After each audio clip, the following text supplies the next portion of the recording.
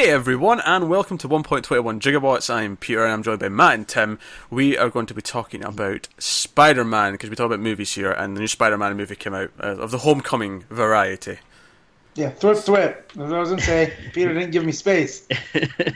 No, because, well, see, I know you're going to say something stupid in your intro, so I brushed on right through it. I know, you steamroll it, and then we waste more time going back over it. When are you going to learn? Just let me have my fun.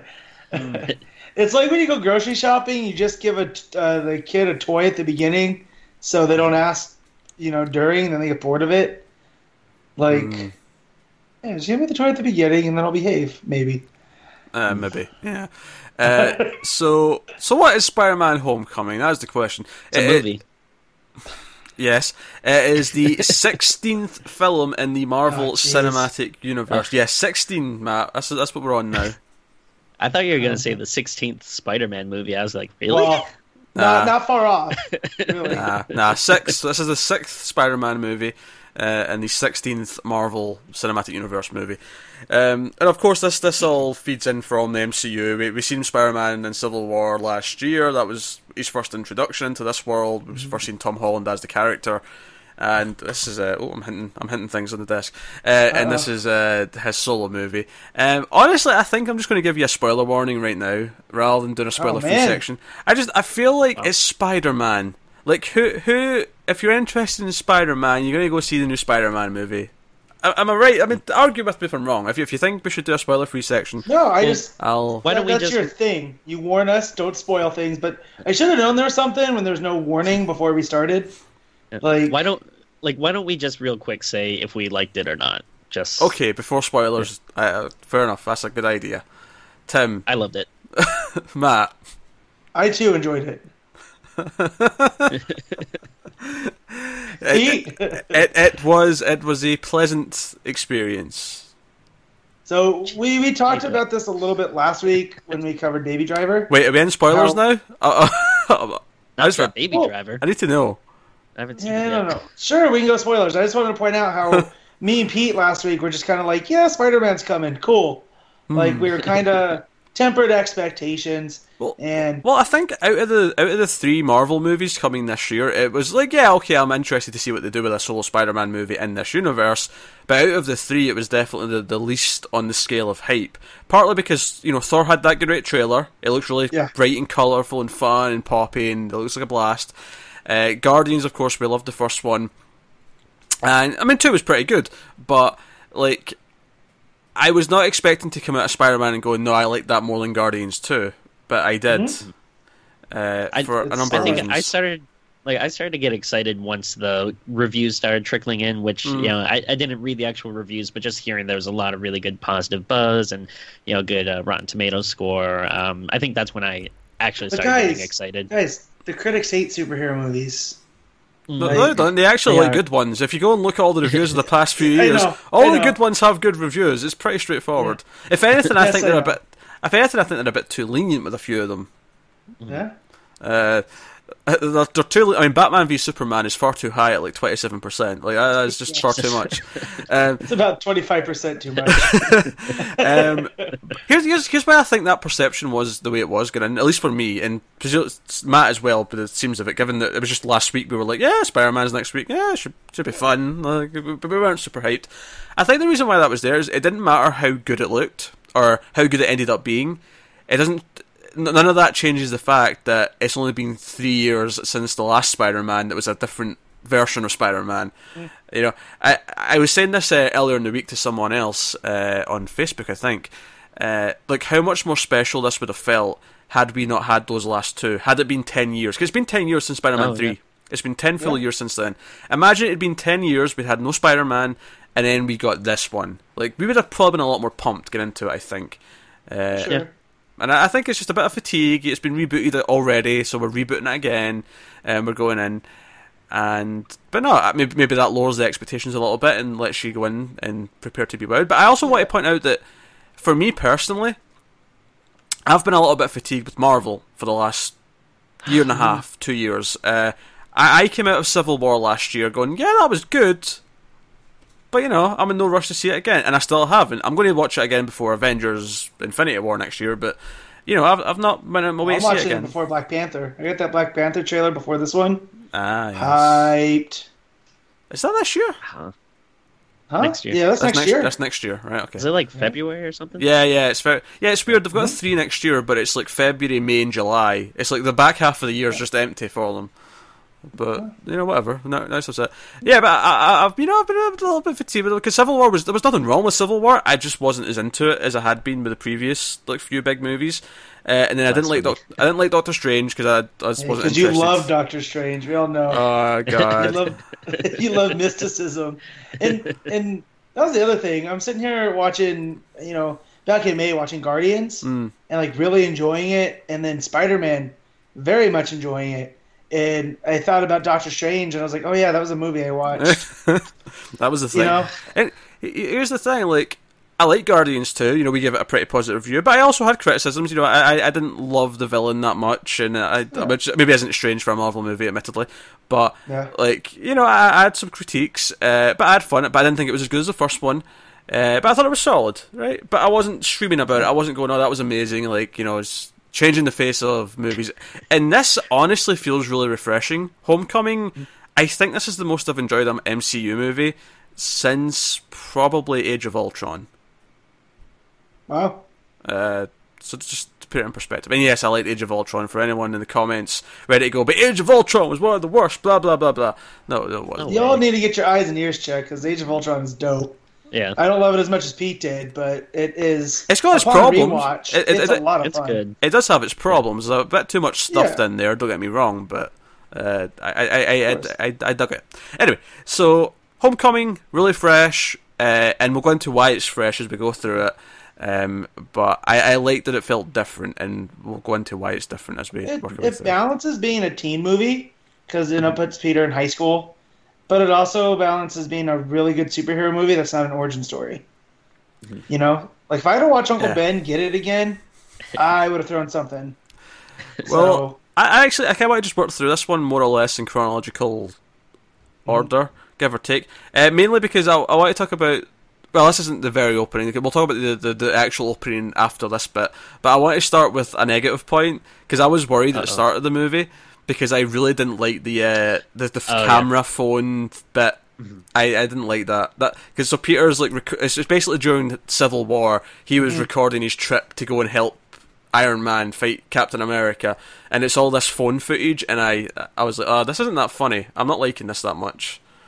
I liked it. Go ahead, John. I didn't think it was bad, but it almost seems like it would have been maybe better as like a little special feature on like a DVD or something. Yeah, I could see that. As opposed to, I don't think it necessarily needed to be part of the movie. Yeah, I can see that. I liked it because it gave us, it reminds us that Peter's still young, so of course he's going to film everything.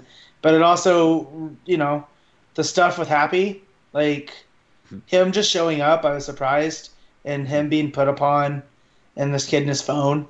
He's just constantly just like, put that away. What are you doing? And there was a nice little, levity. I mean, that stuff was okay in the sense that it was kind of twisting, because obviously we always had the Tony keeps not doing what Happy's wanting him to do. This was kind of like a weird twist on it, where he's trying to tell this kid to do what he's meant to do, and then he's kind of flipping it on his own way without being like the arrogant, Stark, but. I don't know, the camera phone stuff didn't really work for me. I did like the actual opening though, which was the right after the Battle of Avengers, Battle of New York, and it's the Chitauri.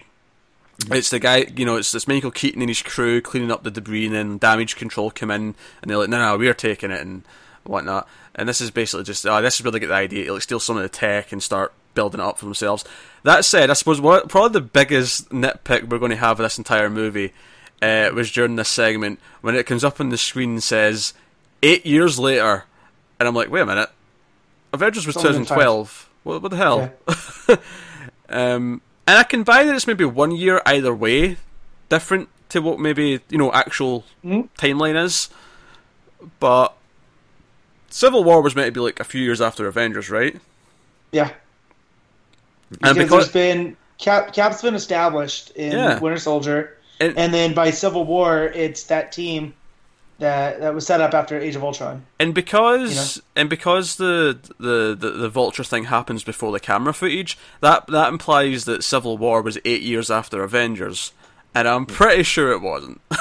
Yeah, I'm pretty sure it wasn't. So I'm just gonna steamroll that. It feels going like forward. It feels like whoever put the caption in just hit the wrong key. Like all you'd have to do to fix this would be change that 8 to a 4 or a 5, and it would work. Or even a 6. I could buy 6. You know. Honestly, I did not even think about it at all. Yeah, my brain started going and going. No, that was 5 years because I got married Avengers weekend, and I just had the 5th anniversary. So I will never forget how long ago Avengers was. Because Avengers is important, and your marriage just happened to that helps you remember your anniversary. There's a reason why we got married that weekend. So this is great. I'll always remember when Avengers came out. I'll never forget the anniversary. This is the last movie I saw as a single man. So it sets up the villain, and he's basically him and his crew to start building weapons out of the alien tech, and that's kind of their thing. He obviously Michael Keaton becomes a Vulture. The guy who's working on stuff, he's the Tinkerer, and then there's the other guy who's the Shocker. Who I will say actually, if I have a genuine complaint about the movie, is that Logan Marshall Green, who plays the first Shocker in the movie, is a really good actor, and they waste him. Like, he gets nothing to do. Well, excuse the pun. I feel like it was for shock value. Very, very, very good. Nah, I'm not letting that fly. I'm not letting But that yeah, fly. I mean, he was dressed like the Shocker. You know, he had the red coat with the yellow sleeves that were diamond, pattern on him. So that was pretty cool. But yeah, they get rid of him real quick, and I like that the comedy that came from that was, that's not the anti-grav gun. Like, he was just gonna scare him, and he ended up vaporizing him. Yeah, I kind of liked his reaction to that because it was kind of like surprise, but at the same time he was like, well, like, I'm not that remorseful about it. I'm just kind of like, And that's where Keaton. Did you guys see The Founder? No, Not yet. I really want to though. Oh, jeez. All right. So he does this really good thing in The Founder where in some scenes you just love him. And you're like, oh, yeah, this dude, he's a hard worker and he's a great idea guy. But then in other scenes you see him screw over people and he's completely remorseless about it. It was perfectly suited for his turn here as the Vulture because he does the same thing. In the scenes with his guys, he's kind of like, oh, yeah, he's the boss. And sure, he shouldn't be selling guns to bad guys, especially when they're like this. But hey, he's feeding his family, so yeah. So obviously we meet Peter, and it cuts to 3 months later, and he's we get this sense that he really hates doing anything normal now. He likes being Spider-Man so much that he's just waiting all day for the bell to ring so he can get out of school and go and do his thing. And he goes and he does little things. He helps people cross the street. We see him helping do other things. He does catch some sort of basic criminals. He's doing his things. He's just about Queens. And this kind of starts... And this is something I didn't really notice until it was pointed out kind of later in the scene in the Washington Monument where he mentions that, I've never been this high before. And it got me thinking to all this stuff earlier in the movie where, you know what? You're right. And it's almost a bold move, but in this Spider-Man movie, we never actually see him swinging between skyscrapers or anything like that. He never does that. It's all low-key. It really goes with this idea that he is an amateur. He is just starting, and all the action scenes are all kind of... And I know it's weird to say that the big boat scene's kind of small. I mean, because it's not small per se, but it escalates from a smallish moment. And nothing's this big grandiose swinging. And that's not that I don't want that. It's just that I actually really appreciate that they say, no, let's focus in. Let's keep it low key. Yeah, he's at his skill level, and he's still in his neighborhood. Yeah, he's still in Queens, and he's going about, and he literally is the friendly neighborhood Spider-Man. As Pete said, he's helping old ladies cross the street, and helping people out here and there. He webs the guy to his car because he thinks he's trying to steal it. And that was really funny. Yeah, and it was his car. Yeah, that was good stuff. But so he's got a learning curve. Yeah. I really like that. I feel like a lot of the other Spider-Man movies have, tend to focus on that darker, angsty kind of side of him, and I like that. We really didn't get that at all. I don't even know if they, even like mention Uncle Ben. Like they did kind of actually. Since you were bringing it up, Tim, I'll talk about that just now because I actually really appreciated how they handled this. So there's a line early on. It's when Peter's talking to someone about lying to Aunt May. He's like, "Oh, I don't want to like after everything she's went through, I don't want to like put anything else on her." And it's like, okay, you made your line. It's a bit on the nose, but it was fine. Like you sort of you cover that something happened in the not too distant past, and like she's going through something. But what I really appreciated later on after the boat scene, after all that goes down, he comes home late, and he comes. It's a really funny moment because he comes home in the sort of the it's like the gift shop. From the he's just wearing these like crappy T-shirts saying "I love New York" or whatever it is, and he comes home and she's like so worried. She's like upset that he's been missing because she saw the news about the whole boat on the TV. She's worried that he was somehow involved, and she's panicking. She is like Marissa Tomei's doing a good job here. I've been really like looking genuinely scared, and he comes in and she's like, I'm fine, and she's just really worried that she couldn't get a hold of him. And I love that scene because it tells you everything you need to know about what Uncle Ben's death has done to her without them ever actually saying a word about it. It's actually perfect. I really appreciated that scene because I got it through her reaction to him, through her worrying about losing him too because she's already lost someone. I completely got it, and it's like you've done it. You've done it without wasting time on the scene of him dying. You've done it without having a scene where she's crying about her dead husband. It's not there. It's everything that's needed is in that scene. Yeah. And it's perfect. Yep, definitely. So I really respected that. I was worried they were going to play up the hot Aunt May thing too. They do a little bit because the waiter was eyeing her up.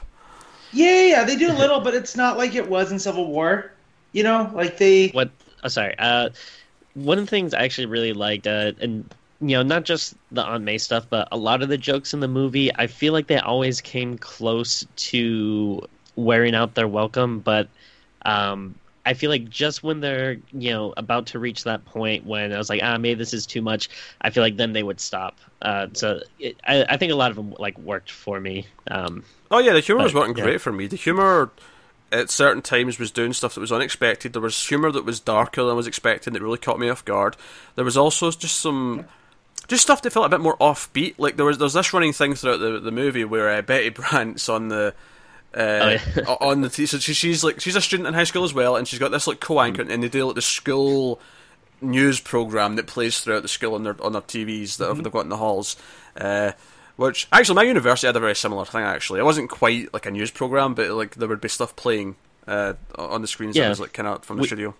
But we had like a morning announcements thing at my high school. So I've seen this kind of thing before, but they treat it like a proper news room, and like she's doing her thing and the guys doing his thing, and they would have these weird lines where they're it's this really offbeat humour. At one point, like he asks her out to the homecoming dance, and she just like in the same like news reporter voice turns him down, and it just lingers on his like face as he's like he's not trying to show it, but it's just this soul crushing disappointment of being turned down, and it just really made me laugh because it was this like really offbeat kind of. You really get the feeling that the director of this, John Watts, has a good comic timing.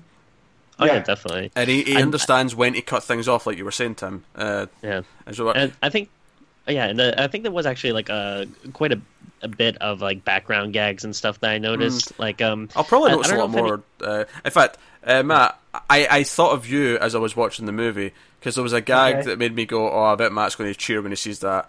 And it was when Spider-Man's running through all the backyards. And he runs past a pool party, and they're watching Ferris Bueller, as Ferris Bueller's doing the exact same thing in that movie. I leaned over to my wife and go, "That's just like Ferris Bueller," and then boom, the Ferris Bueller scene came on. Yeah, and I was like, "Yes." I knew. That said, though, the best line in the movie, the biggest laugh, because even though I found a lot of the movie funny, I'm not the sort of guy. If I'm on my own in the theater, I maybe not laugh out loud as much because I'm on my own. It's a bit weird. I do. I need to fill the space. There's a line in this movie.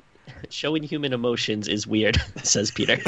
That's not what I mean. But there was a line in this movie that actually made me like proper laugh out loud for a long time. Like I was in a fit of laughter over it. So Peter and Liz, who's the love interest, and Michelle and Ned and Flash are all part of the debate team or the debate team. Is it the debate team? Is that what it's called? It's not a debate team. It's like a JV quiz. Like, quiz team. Was it? Trivia I thought it thing. was debate. It's not debate because they're answering questions. Yeah, it's that's not right, the name for it. But they're on this team, and they've got the teacher who supervises this, and it takes them to the competitions and the trips. And Star. I know him from he's on Party Down. He was in an episode of Parks Silicon and Rec. Valley. Yeah, I've never seen that, but yeah, he's been in a bunch of stuff. He's a comic actor. Anyway, so he there's this bit after the whole thing in Washington. There's a bit of him on the school news program, right? And he's just talking, and he's very deadpan, and he's just like, oh yeah, this would have been horrible. Luckily, everyone made it out safe. You wouldn't want losing a student to be something on a school field trip. And then there was a pause, and I was not prepared for the punchline that came next. I was not even expecting a punchline, and then he just said, not again. And then that was funny enough, but then the camera did that thing like you get in documentaries where it zooms into his face and then lingers on his face. It's this dramatic zoom in, and it broke me. I was not expecting a joke about him losing a kid before. I was laughing so much. Yeah, it does some really funny things with the supporting characters like that, because Hannibal Buress plays the gym coach, and he has some moments like that too, where he just says some offline, and it doesn't really focus on him. But if you're listening or paying attention, that's good. Yeah. Like he had like one line where like after they showed one of the Cap videos, and then I think he said something like, "I think this guy's like a war criminal now." I'm glad they brought that up because I was about to question why they're showing Captain America videos when in the universe at this time, like he's technically a fugitive. Yeah. So and it's in a way that only Hannibal Buress can deliver it too, because he's the king of that throwaway line. And we're not going to talk about it again. So yeah, he's like a war criminal or something, and then he puts it on. Do you know who I thought was very? How do you go, Matt? How do you go? Well, I was just saying, I like that the running thing is Captain America is still being used in videos to teach kids. Like that's such an old '70s thing, and it's 2017. I really liked that with that first video is kind of subtle, but just like when Captain America he points to and I like that to the gym coach, and he's on the other side. It's this scripted part of the video so that Cap can go, and here's your gym coach, and he goes over to that. If I was doing it to Tim, say that'd be Tim, but the coach is standing on the wrong side, so it just looks stupid. I'll tell you who else I thought was really funny in a sort of more quieter way. I thought Zendaya's Michelle was really good. Oh, yeah. I thought her deadpan throughout the movie where she's just constantly not caring about things. There's a moment it's when Peter shows up to the dance later on where she just gives him the finger randomly, and it just cracked me up. I'm like, she just gave him the finger for no reason, and obviously let's talk about her character and where that goes, right? So there's a reveal at the end. So the main love interest, Liz, she has some sweet moments with Peter. We'll talk about what that happens to the main plot and the twist that happens, right? But she leaves at the end of the movie, and we find out that Michelle's becoming the captain of the team. Mm-hmm. She's appointed as captain, and oh, Michelle, you can be the captain. And there's a nice little moment where she's like, someone points out, oh wait, we never knew that before, because earlier on in the movie she said she didn't really have any friends, right? But then. She's like, oh no, my friends call me MJ, and obviously it's this little thing where, oh, she's the MJ of this universe. Okay, fun stuff. Mm-hmm. Now, I like that. I know some people are sticklers here and don't like the whole, oh, we held our identity a secret so we could have the nice little reveal at the end. I'm cool with it. I liked it. It's fine. I kind of saw it coming. I don't know if it was that big of a surprise, but I thought. Though, why not just call her Mary? Why? Well, because that's too much of a giveaway. Yeah, because you want the reveal at the end. It just. But why does it have to be a reveal though? Who? Who it doesn't have to be, but they chose to have that, and honestly, it was kind of a nice moment. It was because I didn't know it was her. I wasn't really paying attention to who was cast as who. When she wasn't acting like MJ, that we've seen in other movies or comic book. Representation. And I'm not talking about the original Spider-Man movies. I'm talking more the comics, the cartoon, where she acts like the comic version. But I thought it was more his love interest. What was her name? Liz. Liz. She was kind of more the Mary Jane type, I thought. So that's where I kind of thought maybe the swerve. There was something to do with that. But here's what I like about the whole MJ thing here, right? Not so much about the reveal of the name, just her as a character, right? Mm-hmm. out of that original Spider-Man trilogy, you know, the Raimi trilogy, Mary Jane was nothing in those movies but a blank slate who was a love interest, nothing more, and in all three movies was the damsel in distress in the third act. In all three of those movies, the villain kidnaps her, and she's like in danger, she's like, oh, Spider-Man, save me. That is her in all three of those movies. Yeah. In this movie, like, Zendaya in, like, her first scene gave me more of a reason to like her character than I ever had in any of those three movies. Well, that's the thing. Does she have to be MJ, though? Right? Could she just be Michelle? She doesn't have to be, but, like, they're MJ, so whatever. And I think that's where a lot of people that have a problem with it, I think that's where they come from, is, you know, don't make her MJ, because now there's an expectation there. And if you just make her Michelle, then it's fine. It's kind of like in Star Trek Into Darkness, where it's not Khan, okay, it's Khan. Yeah. And okay, it's not as bad as that. That's not. No. But it was just you're telling us this whole time it's not. And then at the end, you're just like, okay. I think the way I read that, though, is that it's them saying, okay, our MJ is going to be different. We're not going to do the classic interpretation. And part of the reason for that is they want things to be a little bit different in terms of. Like, there was a big deal, obviously, when this movie was cast. It's a very diverse cast. It's like out of the whole main core group of kids, like Peter is the only white kid. They're all different. And I think that was a big thing they wanted to say, but I think just beyond that, they wanted to have the characters be different and not just be the same. Because, let's be honest, like, Mary Jane as a character, like, does she have a lot of depth the way she is in the comics?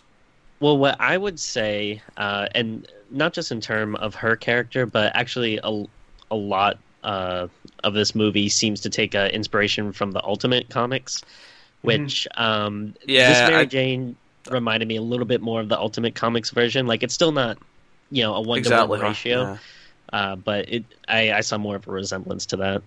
Yeah, I can see that. I think this was them saying, no, this is what our MJ is going to be, and I do want to say that I feel like she has a personality that I think is immediately kind of likable, and she's funny, and she's like, but I think on top of that, imagine her saying, "Face it, Tiger, you've hit the jackpot." They've given us a character who I buy that line is going to come out of her mouth, and it's not going to sound stupid. I can see her saying that with a smirk, and it working. You know what? She kind of reminds me of April from Parks and Rec a little bit. I was just going to say it. A little bit of that. So, like, if April had said it, like, you just hit the jackpot. You know? Yeah, but deadpan, like, it would totally work. And they've kind of set up I liked as well, her Michelle character, like her drawing and whatnot. She's like, I like to draw people at their saddest, and then she holds up a picture of Peter, and she's like, "That's you." Yeah, she's really funny. Like, she's extremely likable. So I find it hard to complain that much when I'm liking everything I'm seeing on screen. Like, you know, it's hard to really be that upset with it being somewhat different. When especially. It's not like the previous movies did a great job, because I didn't really like her character in the previous movies, and I know that wasn't an ideal representation of what Mary Jane's supposed to be, but maybe her middle name's Mary. Maybe we'll find out she's Michelle Mary Jane Watson, or just Michelle Jane. I mean, you know, whatever. Because it says I have the wiki open. Her name's Michelle Jones, and that's where it comes. Oh, right, the okay. MJ comes from. Oh, she's not even Jane. Okay. Well, yeah, exactly. And so that's the whole thing. Is she's not Mary Jane, but she can be the Mary Jane going forward. That's not the big deal. It was just, it felt like someone I don't remember who compared it, but they compared it in Rises to Robin. It was that ginger awful Connor. And by the way, spoilers for Dark Knight Rises before you say anything else, Matt. Jesus Christ, this is the end of the movie you're going to talk about. Okay. What? What? It's the end of the movie. You can't just talk about the end of another movie without spoiler warnings. Who hasn't seen Dark Knight Rises? Some people might not have. It's just being considerate, okay? I'm just saying, there's a reveal of a character name at the end, and people made a big deal about that, but at the end of the day, it didn't matter. Just, it was a fun little throw-in. And for the record, that's what I feel like this one. I like that one too, so... Yeah. Can suck I think that one's great.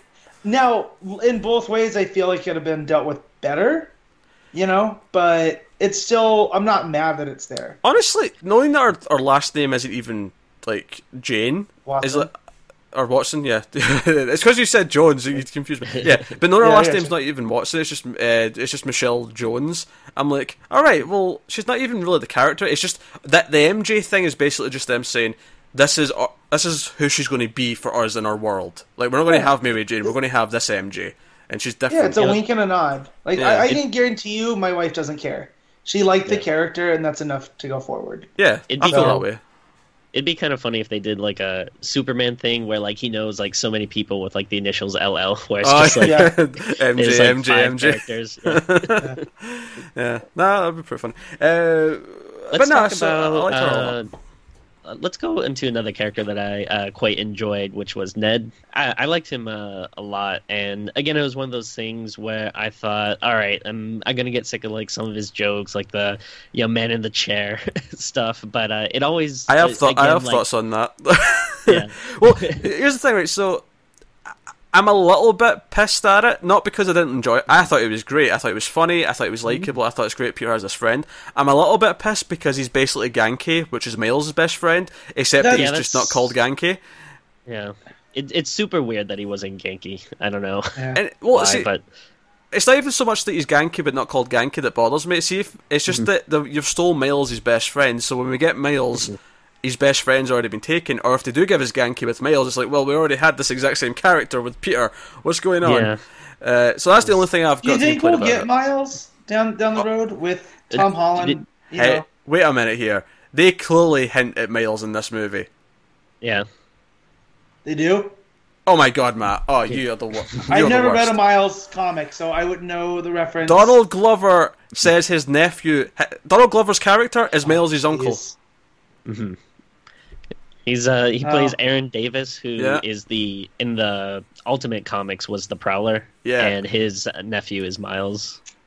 Oh, see, I didn't know any of that. Miles Morales officially I thought exists. Donald Glover, the only reason he was there was because there was that whole Donald for Spider-Man thing years ago. Yeah. And so they put him in the Spider-Man movie for that, and I kind of expect to see more of him. I'm sure that's why I'm sure that's why he ended up in it though. Yeah. Yeah, but no, his character, that was them saying Miles exists. Now, it might never lead to something, but let's be honest, eventually, in 10 years, Tom Holland might want to leave, and it's like, well, time to bring out Miles. My thoughts was like, hey, let's have a Tom Holland trilogy and then like a Miles trilogy. I thought that could be like if you really want to milk it and get a lot of movies worth, do something like that. I can see it being longer than that, though. I can see them wanting to like nab. I feel like they've probably nabbed in Holland for a ridiculously long contract, so they don't have to pay him that much. But it's 10 movies. From what I read going into this, they want to position him in the next phase as the Iron Man, as the Tony Stark, who kind of stuff revolves around, and he doesn't have to be in the movies. Yeah. Oh. But because he's younger, and that means that Downey Jr. and Chris Evans, they don't have to shoulder that stuff anymore. Oh yeah, those two are so dead at the end of Avengers 4.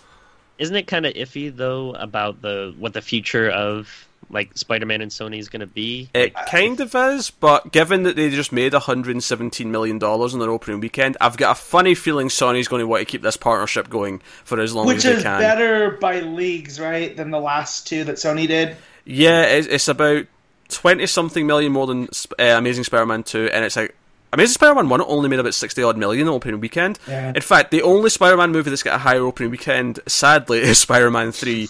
And that's because that hit at that time when it was like all the buzz, Yeah. But I think what people didn't know better. I think what you have here, though, is you have a Spider-Man movie that's in the MCU, which is exciting to a lot of people, but then on top of that, and this is clearly shown to be a factor in this last year, is good reviews leads to good numbers. It just does, which is why all the movie studios are complaining about Rotten Tomatoes and bombing certain movies. Well, like I guess maybe I'm a little pessimistic or something, but the only thing that makes me nervous is if Sony's just like, if they're too cocky and they're like, oh well, we know how to do it now, we don't need to, keep you guys like we learned what to do, or you know what I mean? If there's something, and that's like where that. If I'm Feige, I hold up your plan for Sinister Six. Movie and how ridiculous that was, and go, just guys, don't. Just enjoy making money with us. This is the thing, though. Avengers is going to make money with or without Spider-Man. I feel like Spider-Man being associated with Avengers boosts his movies so much right now, especially after those last couple where, you know, the public sentiment's a bit more muted and it's not the mega monster character he once was in that sense because of that. But anyway, we're talking about Ned. And Ned being fun. Ned is a lot of fun. I laughed a lot, actually, later on in the movie when he is being the guy at the computer chair, which I have to criticise almost just a little bit, because it kind of felt like, does Spider-Man need that? I feel like, because if I have a complaint about the DC shows on the CW, right, is that all of them have that. Even Supergirl has people talking her in her earpiece, telling her what to do, and I'm like, no, that's like a Batman thing, or it's like a Birds of Prey thing with Oracle doing it to like people. But for some reason, superheroes on TV, they all have the person at the computer telling them where to go and what to do. That said, though, it made for fun times. It was a sort of nice reference back to like what's going on with other superheroes, and it made sense for his character. It was just at first I was like, oh, really, we're going to do that with Spider-Man? It worked well, though, and then the joke in the school library, I did laugh quite a lot, because before, when the teacher walked in and caught him like on the computer, I actually in my head said, "See, we're watching porn," and then he actually said I was watching porn, and I laughed a lot. So I loved how he came over to build the Death Star, and he said it was like all these pieces, and it wasn't. Like, he'd already built it, waiting for Peter to come back. Yeah, like, I thought that was pretty funny. Now, it's kind of funny. You hit on my one complaint about the movie, kind of. So I didn't mind Ned, being in his ear and everything, but I absolutely hated his suit. And when he had Karen, like that really, really bugged me. You're not the first person I've heard talk about this, about how the suit's too high tech. I actually do agree to a point. That said, I actually really like Karen. The Karen stuff was really funny. See when he's in front of Liz and she's like, "Kiss her." Like, that was really funny. Like, I was kind of into it. It's not that like it wasn't funny or anything for me. It's just it. To me, that's not Spider-Man. Oh no, I get you, but I think that's maybe part of the whole lesson, though, is that the final conflict of the movie he does in his own stupid hoodie and like mask. He doesn't have the suit. I do think it's a little. I did like that they end up going back to basics. I do think it's a little bit too high tech. I didn't necessarily like the protocols. I didn't like the insta-kill protocol, even though it was just for a joke. I'm like, why is that even there? Why did Tony put that in a suit? Why would that be a protocol? Yeah, no. Maybe if it's like a big life or death situation that you need it. Oh, but even then, when is that? Unless you're an assassin, when is insta-kill really beneficial in a big event? You shouldn't want insta-kill. I did like how it gave us the bridge to see all the different web varieties. I like those. I like the web grenades and stuff like that. I thought those were fun, and that felt very Spider-Man-y. Because I think one of the big things for me is that at least his web shooters were his own design. That was something that it wasn't Tony. Like, he made the fancy suit with the fancy like eye scanner things and the little nano bot. Well, it's not nano. And those eyes, we talked about them in Civil War. It's great that they did that because it can make Spider-Man be that much more expressive. Kind of like in the comics where they can play with that. Well, versus Tobey Maguire. When he, sorry, I just remember that scene, like when he falls like into like the backyard with the kids camping, and like his eye is like going all crazy. Yeah, it like scares the kids, and the kids run away screaming. Yeah, so it's a really good scene. Oh, it's fine. Yeah. I'll tell you. I've lost my train of thought, hon. Since we're talking about Spider-Man, right, hon. Since we're talking about Spider-Man and him being obviously we're talking about the suit, I want to shift it to the character and just how he's portrayed. Partly because Tom Holland is very good, but here's what I like. Now, I've not watched Amazing Spider-Man 1 and 2 again since like 2 came out, right? So it's been a while, so I can't. But I watched 1 to 3, the Raimi movies, over the last month. Me and Connor did them all. Don't tell that to Electro on his birthday, and on Influx. And thanks, Tim. I want to say, like, I really watching those original 3 movies again. It's actually depressing, the portrayal of Spider-Man. He never quips. He never cracks a joke. Tobey Maguire's always like dour faced. He's always moody, and he looks constipated half the time. It is really annoying to watch. And No, Amazing Spider-Man 2 is a mess. It is a goddamn mess of a movie. Amazing Spider-Man 1 is not as well made as Spider-Man 2, but I think I actually like it more because it's a little bit... Because Emma Stone's really good as Gwen Stacy, and then Garfield's not perfect, but he is closer to Spider-Man because of his quips. Yeah, in this, he's more of a smartass. Yeah. In this, though, not only did I feel the quips were spot on and felt like Spider-Man, there was that feeling of, like, see when he was, like, struggling, like, when he was running in the backyard and he's trying to catch up to the van to, like, get to the bad guys, the way he kept trying to speak out loud to problem solve, it felt right out of the page of the comics where he's, like, narrating and he's like, oh, I'm trying to, like, get up to the building to stop them, or I'm trying to do this, and he's struggling and he's like, he can't quite get it done, and he's, you know, he's not doing very well, and that problem solving and him sounding kind of worried about achieving whatever he's trying to do, that felt like Spider-Man to me. Yeah, well, he's not a working class superhero, right? But he's very, like, he's not Cap and Iron Man, who have it all kind of together and they're polished. He's still, that's how he deals with this stuff. Yeah, and you know what was great though is they still, like, you know, they show him having fun and being funny, but they do still manage to get, like, serious parts in, like. You know, him saving the deli owner, and then, like, you know, because you save it for a little bit, but, like, the, you know, kind of beginning of the final act of the movie, like, when you find out all the stuff about the Vulture. We'll save all the Vulture plot for its own part, but yeah, that stuff with the deli where he, like, because he takes on the guys in the bank and he has some fun jokes, and I thought it was amusing how none of the jokes that were in the trailer were in the movie. It was all different jokes, like it was all different lines. But and it was a little bit where he mentions that he hasn't met Hulk or Thor yet, and I thought that was a fun little gag because they were in Civil War. But he deals with them, and they have these fancy weapons that they've got off Keaton, and they blow up the deli, and he runs over and he makes sure he's okay, and he saves the cat, and it is a serious moment. But I do like that he does have fun with it, but then there's those serious moments where he goes out of his way, because as much as the insta-kill thing was there for a joke, and as much as I do think it's kind of an odd joke, because it feels like, why would he even put that there, I do like that when it does come up saying insta-kill, he immediately goes, no, not insta-kill, no, turn that off. Like, he goes out of his way not to hurt anyone, and then later on in the movie, when that big boat thing happens, and he does screw up, it's his fault, he escalates it when it, because that's kind of ultimately what he learns in that scene, is that he shouldn't escalate things, because he's like, oh, I'm going to go and fight the bad guy, I'm going to track this guy down and kill him, and Stark's already got the FBI there, they're like maybe doing like a sting operation, and they're listening in, and it's all meant to be quiet, and Spider-Man comes in, you know, showboating, and maybe he learns there that he shouldn't do that. But when Tony Stark goes to confront him afterwards, he immediately, the first thing he says is everyone okay? Did anyone get hurt? Like, he cares about that. First off the bat, which is also how Batman thinks, by the way, in case Zack Snyder's listening to this. No, Batman shoots people. And what's actually really awesome is this movie, ultimately, it basically is a story about, you know, dealing with power and responsibility, but it's not beating over your head 50 times that, like, oh, Uncle Ben said with great power comes great, you know, like, they don't have to keep rehashing it, but that's ultimately what the story is about. It's a coming of age story. My favourite thing about this movie, honestly, I mean, we're talking about how, you know, characterization of Spider-Man's really good and all these other things.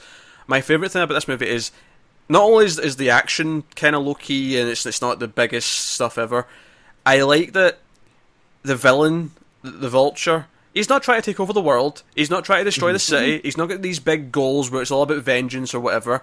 It's really simple. He's just wanting to make money and he's selling weapons to do it.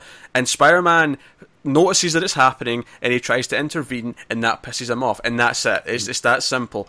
And because it's that simple, it felt refreshing to me that there wasn't the giant beam of light in the sky in the third act where the entire world's at stake. Like, I was so happy it wasn't that. It was small, it was low-key, and what the story really was about. Like, Vulture, of course, is the villain for the story to take place, but what the story actually is, it's just him learning how to be a hero. It's him it's a coming-of-age story where the coming-of-age story also happens to include being a superhero, because there's that great moment where because obviously the Marvel logo at the start has like this orchestral version of the old Spider-Man theme playing, which is really cool. I will say the music otherwise is quite forgettable, but there's that moment where it's a typical Giacchino score. But that's the thing, Giacchino is usually really good. Like, he's got a lot of great scores, and this one's mostly otherwise kind of forgettable. He was busy working on Apes. So Apes will be great. Yeah, I'm looking forward to Apes. But like, so there's that great moment when he goes to confront Vulture towards the end, and like Vulture kind of beats him, and he leaves him under all the rubble, and like there's just and there's this really dark moment where he's pleading for help, like he's actually asking for help because he can't get up, and it's actually kind of dark, and it's actually, oh man. And then he realizes, oh, I think I've got the strength to overcome this. And there's that great moment where he's actually, it's one of those, they're doing the front cover of one of the comic pages, I think. Yeah. And he's lifting up the ceiling, and as he's lifting up, a bit of the original Spider-Man theme orchestral comes in. And it's this great moment, and it's ultimately him learning his own strength and him learning his own worth, and what that worth is. It's not just being the same as Tony Stark, which ultimately is his kind of decision at the end, where Tony offers him, oh, you can just be like me, I'll let you do it all now. And he's like, no, I'm not going to do that. I've learned who I am and what my purpose is, and what kind of hero I am. And well, because you see when Stark confiscates the suit after the ferry, like, and he goes back and he's just like sullen and almost kind of in shock, and I think it's Aunt May that asks him what's wrong, and he says that he lost the internship. Because that's the lie. That's the cover up for all the Spider-Man activities. Yeah, that's his cover up. Why he's spending so much time after school, not at, doing stuff, but yeah, like it's the fact that, oh no, maybe I'm not a hero, maybe I'm not meant to do this, but then it's when his friends are in trouble. Well, not his friends necessarily. He knows what Vulture's up to. He's still doing stuff. He can't let it go. He has to intervene. He has to do something about it. Because you see his favorite guy, like at the sandwich shop. You see their interaction. And he knows what type of sandwich he likes as soon as he gets out to school, and he goes and saves him, and it's that type of stuff. It's the fact that these weapons are getting into his neighborhood and hurting people. That's what's driving him. It's not necessarily the Vulture doing bad things. Yeah, and I love, again, going back to this, he doesn't want to kill people, is I love that the final fight, because I do have some problems. I think some of the action scenes are kind of hit and miss, and I think the final plane sequence with him hanging onto the plane and all that, I think that was like a bit, like, it wasn't really easy to follow. It wasn't that exciting because it was kind of murky. Once it ended, though, and like he actually went out of his way to try and save Vulture, and actually does. We see him like carrying him out over his shoulders because he's not letting him die. It doesn't matter who he is. He's not going to let him. He was like, oh, this is heroic. This feels like a superhero. Which is the exact kind of opposite of how the first Spider-Man movie ends. Where Goblin takes it a step further and just out of reflex, kind of. So I like the fact that it does show Peter as that hero, and then it pays off in the post-credit scene too. Yeah, it sets up this idea that there's almost a code of honor with him because he doesn't, because he knows who he is and he doesn't let it out. He doesn't tell anyone.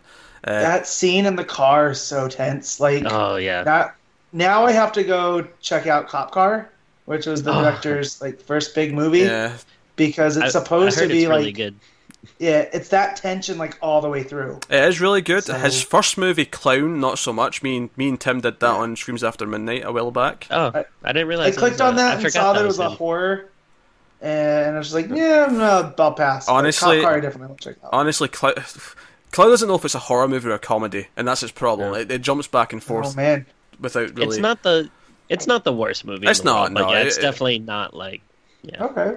But I heard Cop Car is filled with all that tension, and it was clear in that scene where you just see Keaton looking at him through the mirror as he's driving. Well, yeah, that's throwing these put the pieces together. Yeah, if we're on Vulture, let's talk about his progression throughout the movie. Obviously, we talked about some of the setup at the start, and I mean, his jacket is dope. I need to get one. I think the bomber jacket he wears. Yeah. I was pretty surprised at how much I liked the way he looked, because I think especially the Spider-Man movies have this problem where they do this kind of robotification of the villains. But this was the first movie I think it actually kind of worked. I really didn't have any problem with the design. I love the jacket. It's very reminiscent of, the comic book character kind of has that whatever feathered color thing. It's also very a pilot jacket. I also like that his mask was kind of like a pilot's mask. In the cockpit of a plane, that's what they'd be wearing. Yeah, but it just still kind of looked like bird eyes and a beak, kind of. Yeah, they kind of did this enough in halfway thing with it. I was going to say, Pete, he's a vulture at the beginning, too, because he makes his living off of picking up, dead things. Very good, very good. Yeah, he's a salvager. Yeah, well, so here's the thing. I don't think he's a super deep character, right? Which is why I don't think it would maybe level up to, or compared to, like, say, like the Joker, to use the crown example of like a comic book movie villain from Dark Knight, right? Mm-hmm. Obviously, everyone cites him as being like one of the best. I don't think it holds up to that. Oh, you're not talking about Jared Leto's Joker? Tim, I will drop kick you in the balls. Shut up. But no, like so. Yeah. I just saw Pete's automatic kill go on. He wasn't waving it off. Oh, man's the kill did go on. But like, I probably do like him the most out of either most or second most out of all the MCU villains. Partly because it's the performance, and partly because I feel like they knew how deep he was and they didn't overshoot with him. They kept it simple. Like I said, simplicity was the key here. They didn't try and make him have these big, grandiose plans. And honestly, the twist worked. Not for a second. So Peter gets a date with Liz for the homecoming dance, even though he didn't show up to the debate thing, or not debate, the quiz, the decathlon, or whatever it was called. I looked it up, academic decathlon. There you go, academic decathlon. And even though, and that's actually just a small thing I liked as well, is that obviously they set up the idea that's important to her, and he promises he's going to be there and he's going to do a good job, and he doesn't show. And I was kind of dreading, we're going to have to do the scene where he shows up late and she's going to look at him and she's going to be all upset. I liked it. We had the effects of it, but they never went through the cliched reveal of it, like, the cliched moment. It happened throughout all the action, and at the end it was kind of like she's kind of forgotten about it because, like, they were almost killed, so she was like had her mind on all things. Right. But he still felt the guilt over it because he still knew that he'd let her down, and it worked. I liked it played with that. It didn't always go for the easy dramatic beats that we've seen 100 million times in other movies. Mm-hmm. Where was I going with that? I was going to something else. With Vulture. Yeah, the twist. Yes. So he goes to pick her up at her house, and we've seen her house before because that's where homecoming. A party was earlier on. Yeah. And he comes in and he rings the doorbell, and the door opens, and there he is, Michael Keaton. That's her dad. Now, obviously, it's a good twist because you assume that her parents are black, right? It's like, her dad's white. Okay, so that's a bit of a misdirect in and of itself, but. It doesn't tease like throughout the movie. Like, she mentions she has parents, but you don't think, this is going to be a big reveal later who her parents are. Like, you just gloss over also it. We get the Vulture's going about how he's got to go out of town, right? So he's calling his wife and is like, "Yeah, I got to head down, take care of business," and that's when the party goes off. Right? Is when he's gone. He's down in wherever he went. But it's neat because every time we have him talking about why he needs to do this for his family, you get the impression they're probably not that well off. Like, he's just scraping by with these sales, but which is why you don't like. Obviously, Liz has this really nice house. It looks really expensive. It's like, you don't imagine whoever's living here is struggling. And you open the door and there he is, and then that from then on though, because Peter knows instantly who it is. There's just tension filled throughout the whole thing, and then obviously the scene in the cars, and as you say, Vulture's putting it together. He's hearing these various things about how Peter's missing for certain things, and then Spider-Man showed up where he was, and he puts it all together. And there's that moment where he just picks up the gun. He makes Liz go out the car, and he just holds the gun in the front seat, and he can see it. And Peter does kind of get scared, like, and it works. He's intimidating, so it's good stuff. I just love like the juxtaposition between, like, you see Peter is terrified, but then like Liz is like, she's busy on her phone, like snapping her gum and just being like, "Oh, Dad, come on!" And then, she has no idea. Yeah, because it's very typical protective dad. Like, we've seen this in teen movie before, but we know from watching the entire movie, like, there's another level going on. Like, he's subtly threatening Spider-Man too. So. It's just, and she's oblivious to it all because, again, she doesn't know her date's Spider-Man or her dad's the Vulture. Joe, I think works really well from the whole teen movie aspect of it is that when he goes in and he goes up to her and says, "I need to go," you legitimately feel bad that he's letting her down again, even though he has to go. Yep. And he has to go be the hero and try and save the day, even though he has to do it with his shitty hoodie. And by the way, I love that he stores secret stuff under the lockers because he's the only one who can pick it up. Yeah, that is great. It's a pretty funny little touch. It's a good moment. But no, so it's good stuff. If I have any complaints about the teen movie aspect, is that it's maybe that the movie kind of like shies away from it a little bit more once it gets to that point in the third act. Like, I kind of wish like they somehow integrated maybe the rest of the teens more, because obviously Flash is pretty funny, and he's been a dick to Peter, and Peter like ends up taking his car while he's Spider-Man, and that's kind of amusing. But like, I do like this core group that they've set up for like the movies going forward. I'm glad the next movie's probably also going to be in high school. We're going to have Flash, Ned, and MJ, and we're going to have this team of characters, and they're all likable, even if they don't all have a super amount of time to like develop their characters per se. Like, I feel like I've gotten enough of all of them that I really want to see more of them. There was still enough there that you like those characters, even Betty Brant, who, you know, because we get that she kind of doesn't like Peter that much. Like, and every time she looks at him, you can feel it. And that's all kind of you need. You don't need any dialogue or anything. Yeah. Like I say, it goes back to the whole Ben thing. Like, they never said anything about it. Other than that one line Peter gave earlier on. But the actual emotion from it came from just the emotion. So refreshing. Yeah. Like, because we know, it's just like, everyone knows that, you know, Superman is the last survivor of Krypton, and that, you know, Bruce Wayne lost his parents in Crime Alley as a kid, and everyone knows that Uncle Ben died because of a selfish act. And we didn't need it here because it's in the public consciousness. Yeah. So, you know, just do a movie and move on. And it's kind of reminiscent of what they did with Incredible Hulk, where we kind of know the Hulk's origin and they kind of played to it. Yeah, kind of. But they just go on and move forward, and we're not going to address it again. So, now, I do think some of the action's a little bit rough. I do like when he's like hanging on the back of the van, and then the plane sequence at the end. I didn't think was particularly great. I thought when he's going after the truck though, with the vultures trying to steal the stuff, that was okay. The best action scene in the movie though is by far, at least for me, is the Washington Monument stuff. Yeah, mainly because you really felt the height. Like, see when he's up there and he's like, oh, I've never been this high before, you feel how high he is. And it's almost like a Mission Impossible Ghost Protocol. When Tom Cruise is on the side of the building, you feel the verticality, and you're like, oh my god, I'm getting vertigo. Stop it. Well, you're worried because Pete's worried. If he was just up there and he's just like, oh, this is nothing, then it's kind of like, okay, well, there's none. But the fact that, we know the bomb went off, and they're barely hanging on. It's actually really simple. Elevator. Like you say, he's worried. It's not easy. He's struggling. He's trying to break the window. Exactly. He can't do it, and he eventually has to do this really fancy thing where he, like, you know, slings over the helicopter into the window. That's pretty cool. To get the momentum. You get the web wings. Like, that was it's good stuff. Used there. Because he uses them briefly later on as well, where he just sort of glides a little bit to land, and it's good stuff. I like how they're working with that. But that action scene was really, really good. Probably the best action moment of the movie. The boat stuff was fine because he had all the fancy webbing, but I'd seen so much of it in the trailers that it almost just kind of washed through me. Like, like it didn't really matter at that point.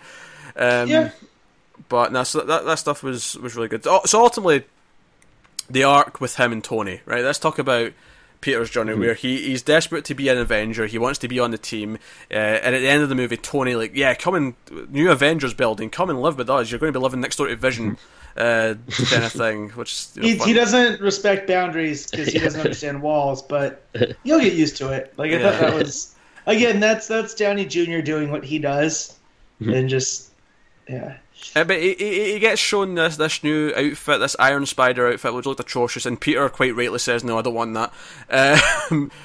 So that's good. But he's basically offered this thing. He's like, oh, we've got Presser here, we're going to make this announcement, you're going to be a new Avenger, and blah, blah, blah, blah. And Pepper comes out afterwards, obviously, it's a nice little joke, where we have a little hint that they're kind of back together, and that he might propose to her to, like, make an excuse for having the press there. Which is amusing. It does make me retroactively wish they never did the whole, like, oh, we broke up, by the way, in Civil War, because it feels like they've rubber banded.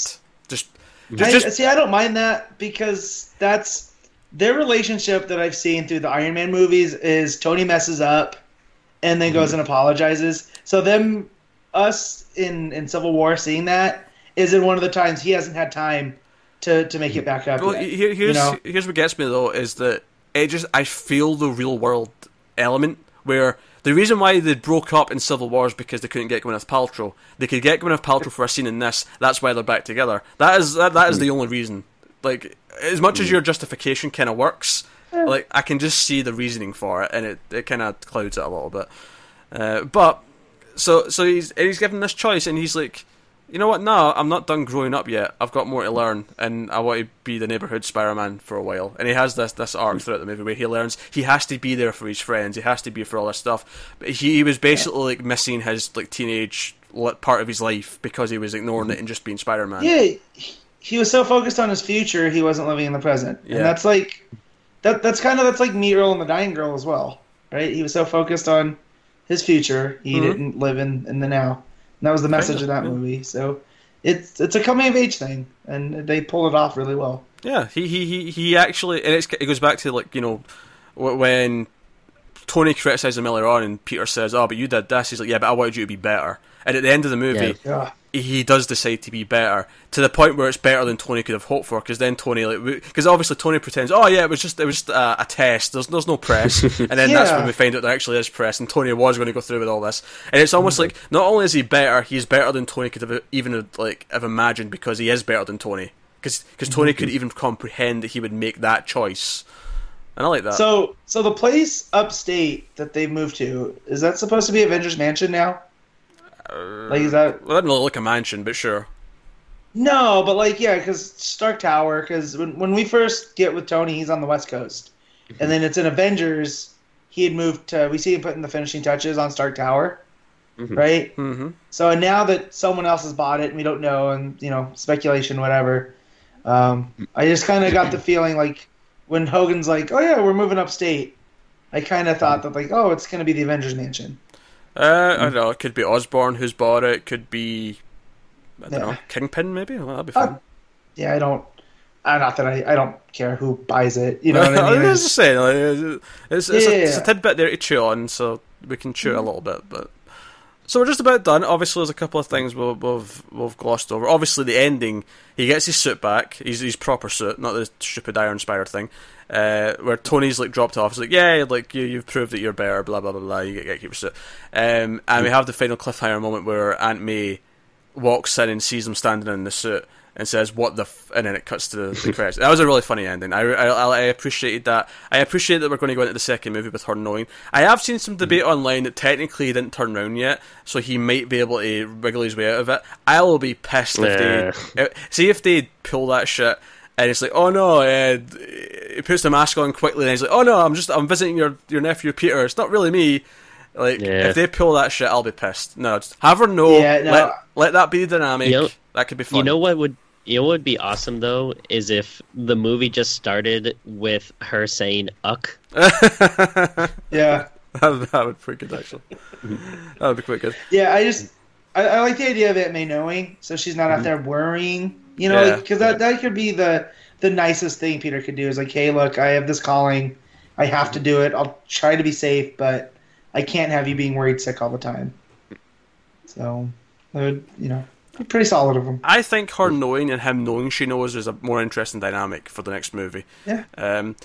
Obviously, post-credit scenes, we had the one in the middle that sets up Scorpion, who we've seen briefly in the middle of the movie. Played by Michael Mondo, who's natural from Better Call Saul, who I like a lot.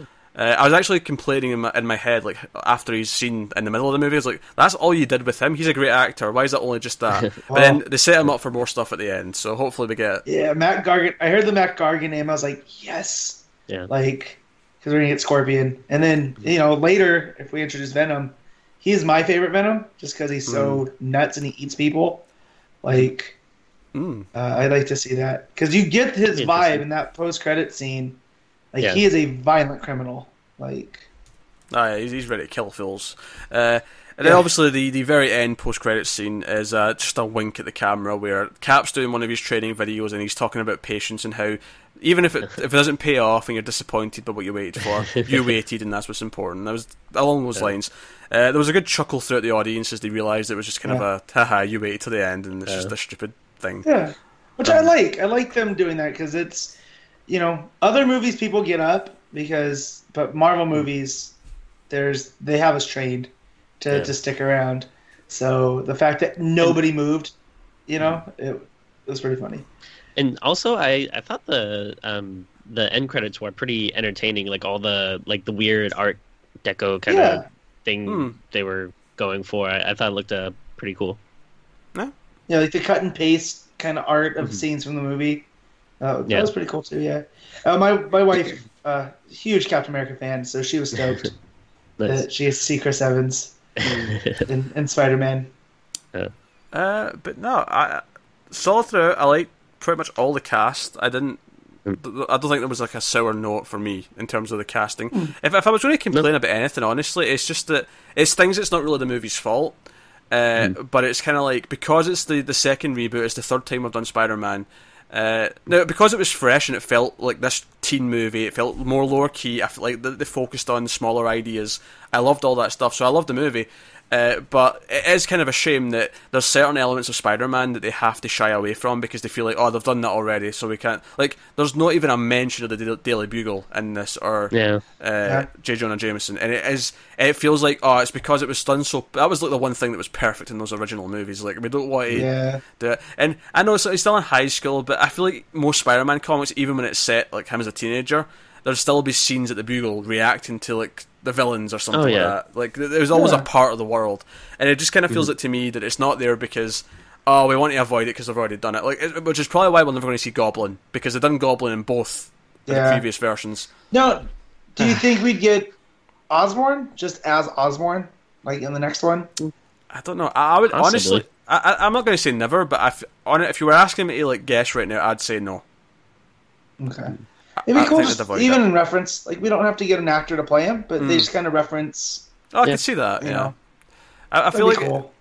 Unlike say Lex Luthor, who you can keep bringing back, and like the Joker, because they are like the arch nemesis of the characters. And Osborn is kind of like that to Spider-Man, but I feel like because we had them in the last two versions, and because the last one in particular didn't work out very well, it was terrible.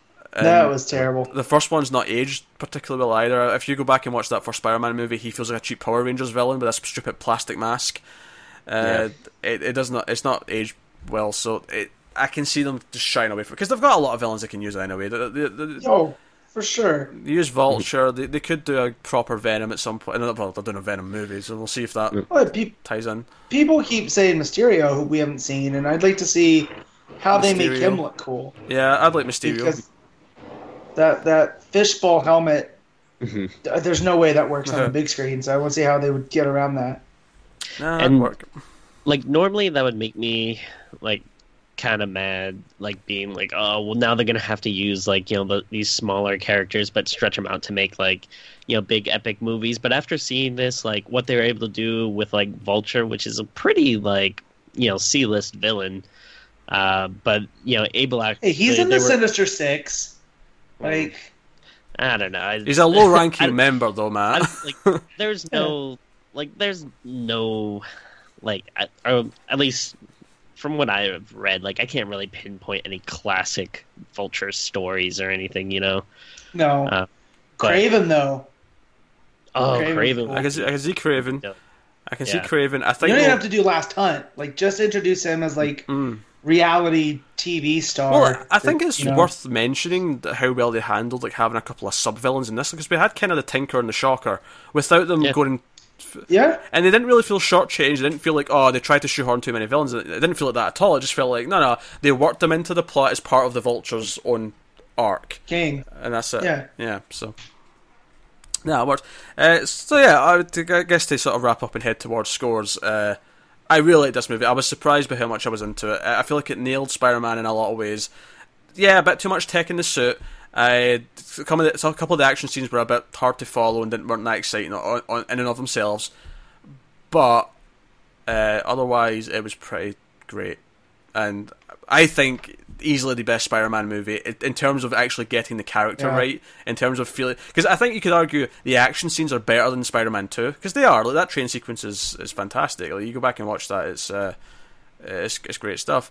But this is a better Spider-Man film, definitely. And it's got a unique voice. It feels like it stands out in the MCU because it is a teen movie. Whereas a lot of the other ones, because even as much as I'm looking forward to Thor Ragnarok, it does kind of feel like, oh, Guardians of the Galaxy's kind of infected it a little bit, and it feels more towards that. And, you know, some of the other stuff feel a little bit formulaic. And while the formula was here in terms of going after the villain, it was different because it was lower key, and it wasn't, oh, he's trying to end the world and we have to deal with that. It put characters first, and I appreciate that. So, would you like to do some ratings then, fellas? Sure. Sure. Out of 10. Matt, your mic is going, so I'll go to Tim first as Matt corrects his mic. Tim, rather, what would you like to give Spider-Man Homecoming out of 10? It's hard because I'm thinking about either a 9 or 9.5. I don't know if I want to go that high yet. I might maybe need another viewing. So for right now, I'll give it a solid 9. Okay, Matt?